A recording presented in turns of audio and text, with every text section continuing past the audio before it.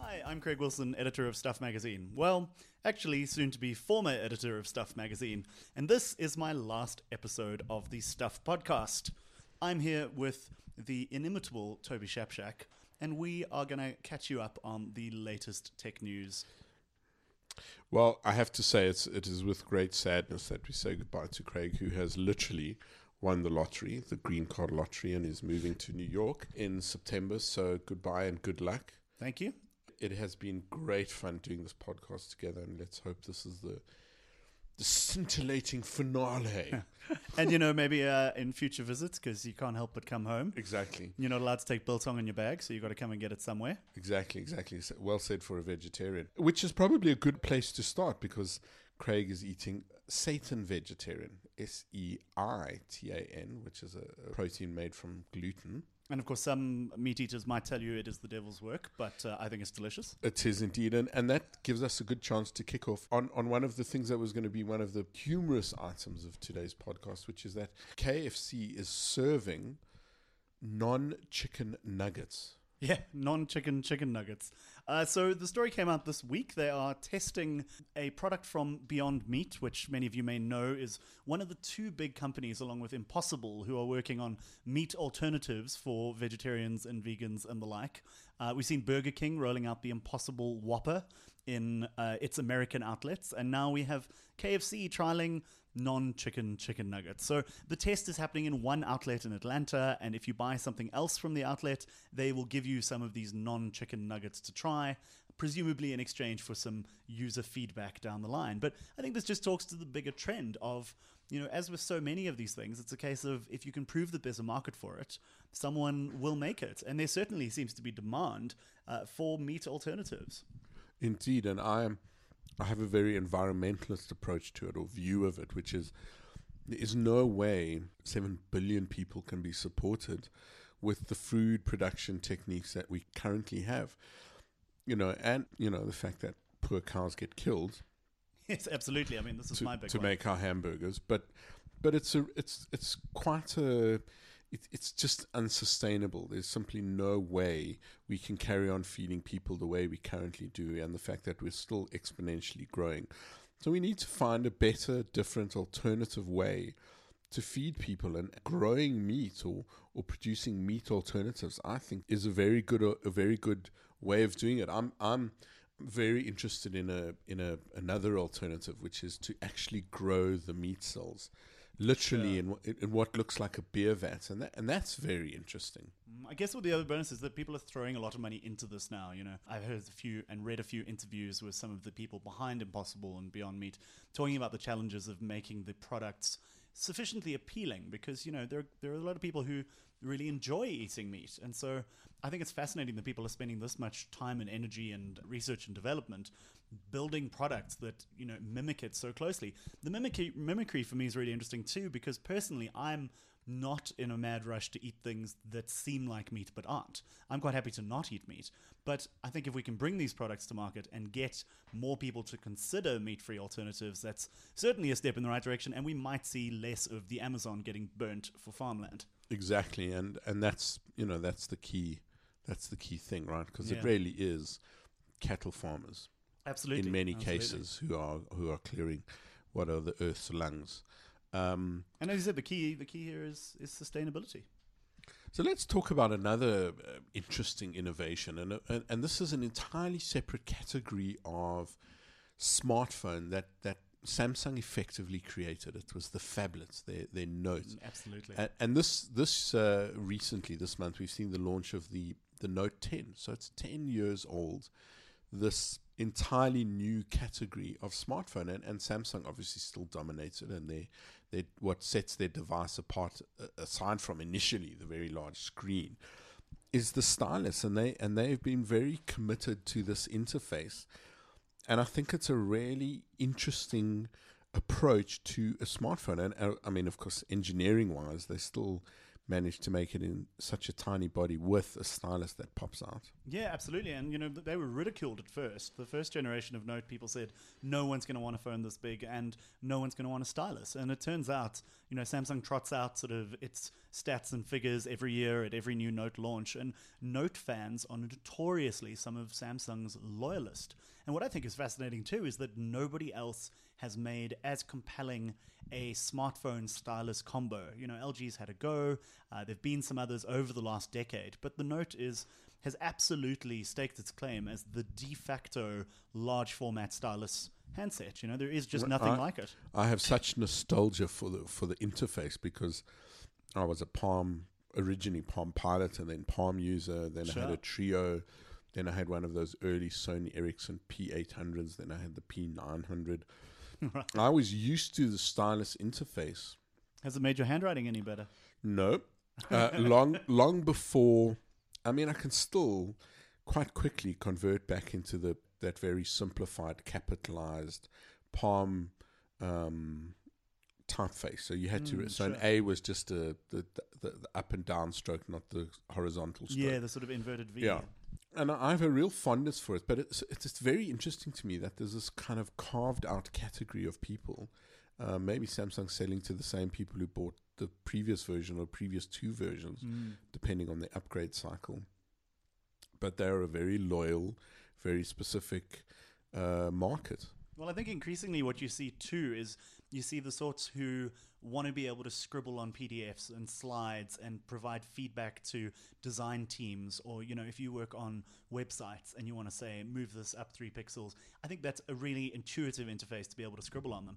But then the other Note users are just people who want the biggest, baddest processing power, the latest hardware, because that's where Samsung trots this out, Petrol heads for mobile phone users. Yeah, exactly. And this time around, it's no exception. So RAM heads. We have RAM heads. So what's interesting too with the 10 is we've seen two models for the first time. So a 10 and a 10 Plus.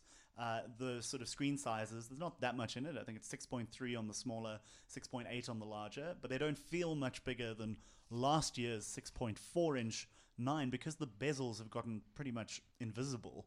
They're so slim now. But there was another thing that Samsung seldomly gets the credit for doing. Slimming bezels without notches. It was the Note 8, wasn't it? Or yeah. The Galaxy 8 or the Galaxy 9. With the sort of ultra slim. The no bezels, and then of course that year everybody else copied or followed with slimmer bezels. But it was another thing that Samsung did first. Sure, and now we've got the punch hole front-facing camera that we first saw on the S9 devices. Now, that's a little, not the S9, the S10 devices. Now, that's a little controversial. They've moved it from the edge to the middle. Some people like it, some people hate it. I've found, frankly, much like the Notch, it's the kind of thing you notice for the first 2 hours and then you never notice again. It just fades into the background. And I think if the trade-off is more screen real estate, I don't find it problematic in the same way that I don't find the Notch particularly troublesome. So yeah, this year we've got two sizes. Obviously, you're looking at high, sort of 20,000 Randish price tags, but that's just the new norm for these sorts of devices these days. And I guess the other thing with the Notes is that people don't, I think, upgrade them as often. I don't think you buy a new Note every year. I think you get one every 2 years if that's your upgrade cycle, or if you're buying them cash. I've known people who've kept theirs for 3. And Samsung actually trotted that out at its presentation as well, saying that the main reason people upgrade is because it's time, rather than because the device is no longer up to spec. And the specs this year are crazy. You've got 256 gigs of storage as standard. The bigger device has an SD card that'll do an extra terabyte. You get their new Exynos 9825 processor. And on the big handset, you get 12 gigs of RAM. Now, my MacBook Pro only has 8 gigs. Yeah, mine too. It's just an absolute beast of a device. You can also plug it in now for DeX. It used to be that you'd need a separate dock. Now you just need the cable in the box, plug it into your laptop. You can drag and drop stuff in between. No, I love this DeX functionality. It's interesting. At the very first launch of the dock that gave you the DeX functionality, the only people who were like beside themselves were journalists. Sure. The functionality on that is just fantastic because instead of carrying a laptop, you just carry your phone, your powerhouse phone. You plug it in, you get a keyboard and a mouse, and it gives you the interface or the look and feel of a laptop. Now that's for most of us, probably all we need. Yeah. I mean, if what am I doing? I'm surfing and I'm writing in a word processor. And on a suitably sort of big display that you can do all of these things on, yeah.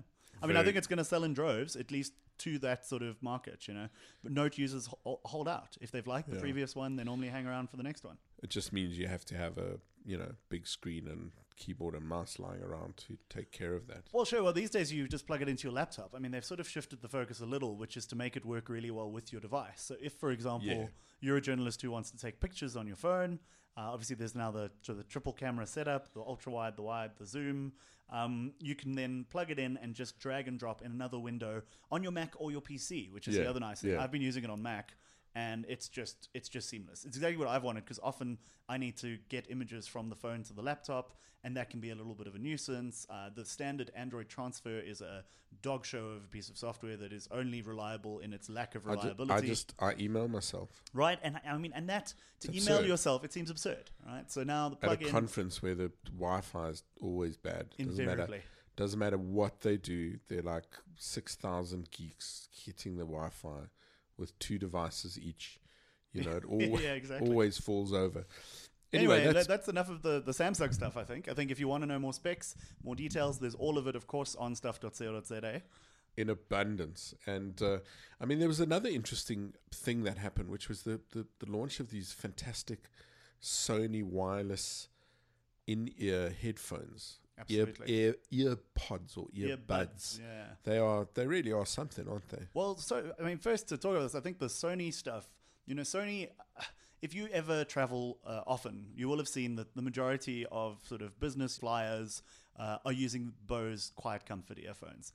And that is just changing. That is just not the case anymore, because last year Sony put out its over-ear, the somewhat awkwardly named but otherwise awesome WH-1000XM3s. And they really just set the bar for what noise-cancelling headphones ought to be. So now what they've gone and done is they've taken that same noise-cancelling tech and put it in some in-ears. Now, they're not the only company doing in-ear active noise cancelling, but they are certainly the sort of biggest name and the one that's going to be most readily available in South Africa. So, of course, we went off to the launch of these and got to test them out. And one of the things they do really, really well is they have this adaptive noise cancelling. So you're able to tap around in the app and say, look, take a reading, essentially, of the decibels around me, figure out whether you think I'm on a train, on a plane, just in a crowded room, and then adjust the noise cancelling response accordingly. And much like the over-ears, the results are just exceptional. Well, one of the things you realize about Sony's kit, too, is, fortunately for this particular launch, I got to go to Sony's headquarters in Tokyo and sort of check it out there and test it on the Tokyo subway and so on. And what I hadn't realized was that Tokyo has the same kind of brand loyalty there, not surprisingly, I guess, in retrospect, that Samsung enjoys in Seoul. You just see Sony phones everywhere, which is not a product category that they've done particularly well with in South Africa, but the gear is just everywhere. And there was also a retrospective of sort of Sony's Walkman devices. And, you forget that sort of 40 years ago, they really pioneered sort of portable audio in a way that didn't mean... I had a Sony Walkman. They were awesome. I have a Sony Discman that still works. Wow. I also still have my Discman. I got a mini disc. Oh, you had a mini disc? No, I had one and I sold it, and someone gave me their old stock for my archive. And I mean, they really were brilliant at portable music. They were a company, a conglomerate that had Sony Music, and Sony Music was at odds with Sony Consumer Electronics on what to do. And as a result, the music guys went out, and the consumer electronics were overtaken by first the iPod and then smartphones. Yeah, and we forget too that Sony really, we look at all the origin stories and we think of Apple and we think of Microsoft, but Sony was started by two chaps in post Second World War Japan, when literally huge chunks of the country had been destroyed, and they went on to build category leading and defining devices. And I just found it fascinating that they're continuing to do this today with, of course, that added Japaneseness, which is this attention to detail and precision and beautiful design, right? There's a certain elegance and historical elegance, to Japanese culture. I mean, I'm a real Japanophile. And a willingness to sort of, iterate and learn from the sort of previous generation's criticism and finding solutions to them. So I think there are some caveats to be had with these are the first gen of these in-ear noise cancelers, and they're not perfect. So they are excellent. They have great battery life. They have great audio quality, and they have great noise cancelling. And for a lot of people, that will be enough. But there are a couple of glaring oversights. The first is they aren't waterproof in any shape or form. So if you're not going to want to use them in the gym, because at 5,000 Rand, they're not a whim purchase, and you're not going to want to sweat on them. What is this gym word you keep using? Well, for those out there who do exercise, who are practicing as opposed to non-practicing health practitioners like our Toby Shapshak. I'm a non-practicing health fanatic. So this might be a concern. The other is that you can only connect them to one device at a time. So if you want to connect to your laptop and your phone and be able to listen to music from your laptop and take calls on them with your phone, that's not going to work. And so, there are a couple of things that I'm sure we will see corrected in the next generation. The other one is volume control. There's no way to control the volume from the buds directly. But I guess if you're a commuter or something, you'll probably have your phone or your laptop in range to be able to adjust volume. So that may not be a deal breaker. But, the things it does well, they do extremely, extremely well. And they are going on sale in South Africa a little bit later this month. So if you've been holding out for noise cancelling in-ear buds and you're not sold on the Apple earrings, AirPod sort of look, then go and check them out, go and try them out in store. Indeed. And Sony's on the rise in several categories. Their mirrorless cameras are quite exceptional at the moment. They're doing some really good work with that. And I've seen some very clever combination camera, tripod, selfie stick, for content creators. Yeah, for content creators. I'm a guy, like a camera where the screen flips around so you can see yourself. The little tripod you would put it on turns into a selfie stick with controls on it. Very clever integration of different devices. So it gives you much better quality than a smartphone, and much more control, obviously, but designed for that self-facing, navel-gazing generation that we've become. I'm terribly sorry to be a part of. But I mean, no, Sony, absolutely. I think Sony have got Nikon and Canon and company worried because they really are leading the charge in full-frame mirrorless cameras. And, Nikon and Canon, rather, have only released their own mirrorless full-frame cameras in the last 12 months. Sony, meanwhile, is on the sort of, in some cases, the 6th generation of these devices. So a company clearly that isn't going anywhere. And of course they have smarts in smartphone cameras. They provide a lot of the manufacturers with the cameras that we're taking pictures with, and they are superb. It is bizarre that Sony's mobile phones, meanwhile, haven't enjoyed the same success as the cameras and the headphones. But who knows? In 5 years' time, this may look like a blip, and they may be able to turn that around. But it's a tough market. Samsung dominates. You've got Apple and Huawei, although of course Huawei has its own sort of obstacles at the moment. But it's challenges, challenges, the word. Challenges, right? But it's a very hard market to crack, even for someone like Sony. But I think to discount them would be a little short-sighted. Indeed. I mean, I'm still loyal to my Sennheisers. Those are my noise-cancelling cans of choice. They are really spectacular. Craig Wilson, it has been really great fun working with you for the last 5 years and doing this podcast. To our 3 or 4 listeners, thank you.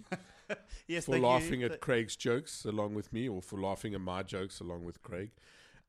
It's been really great, and good luck in America. Thank you very much.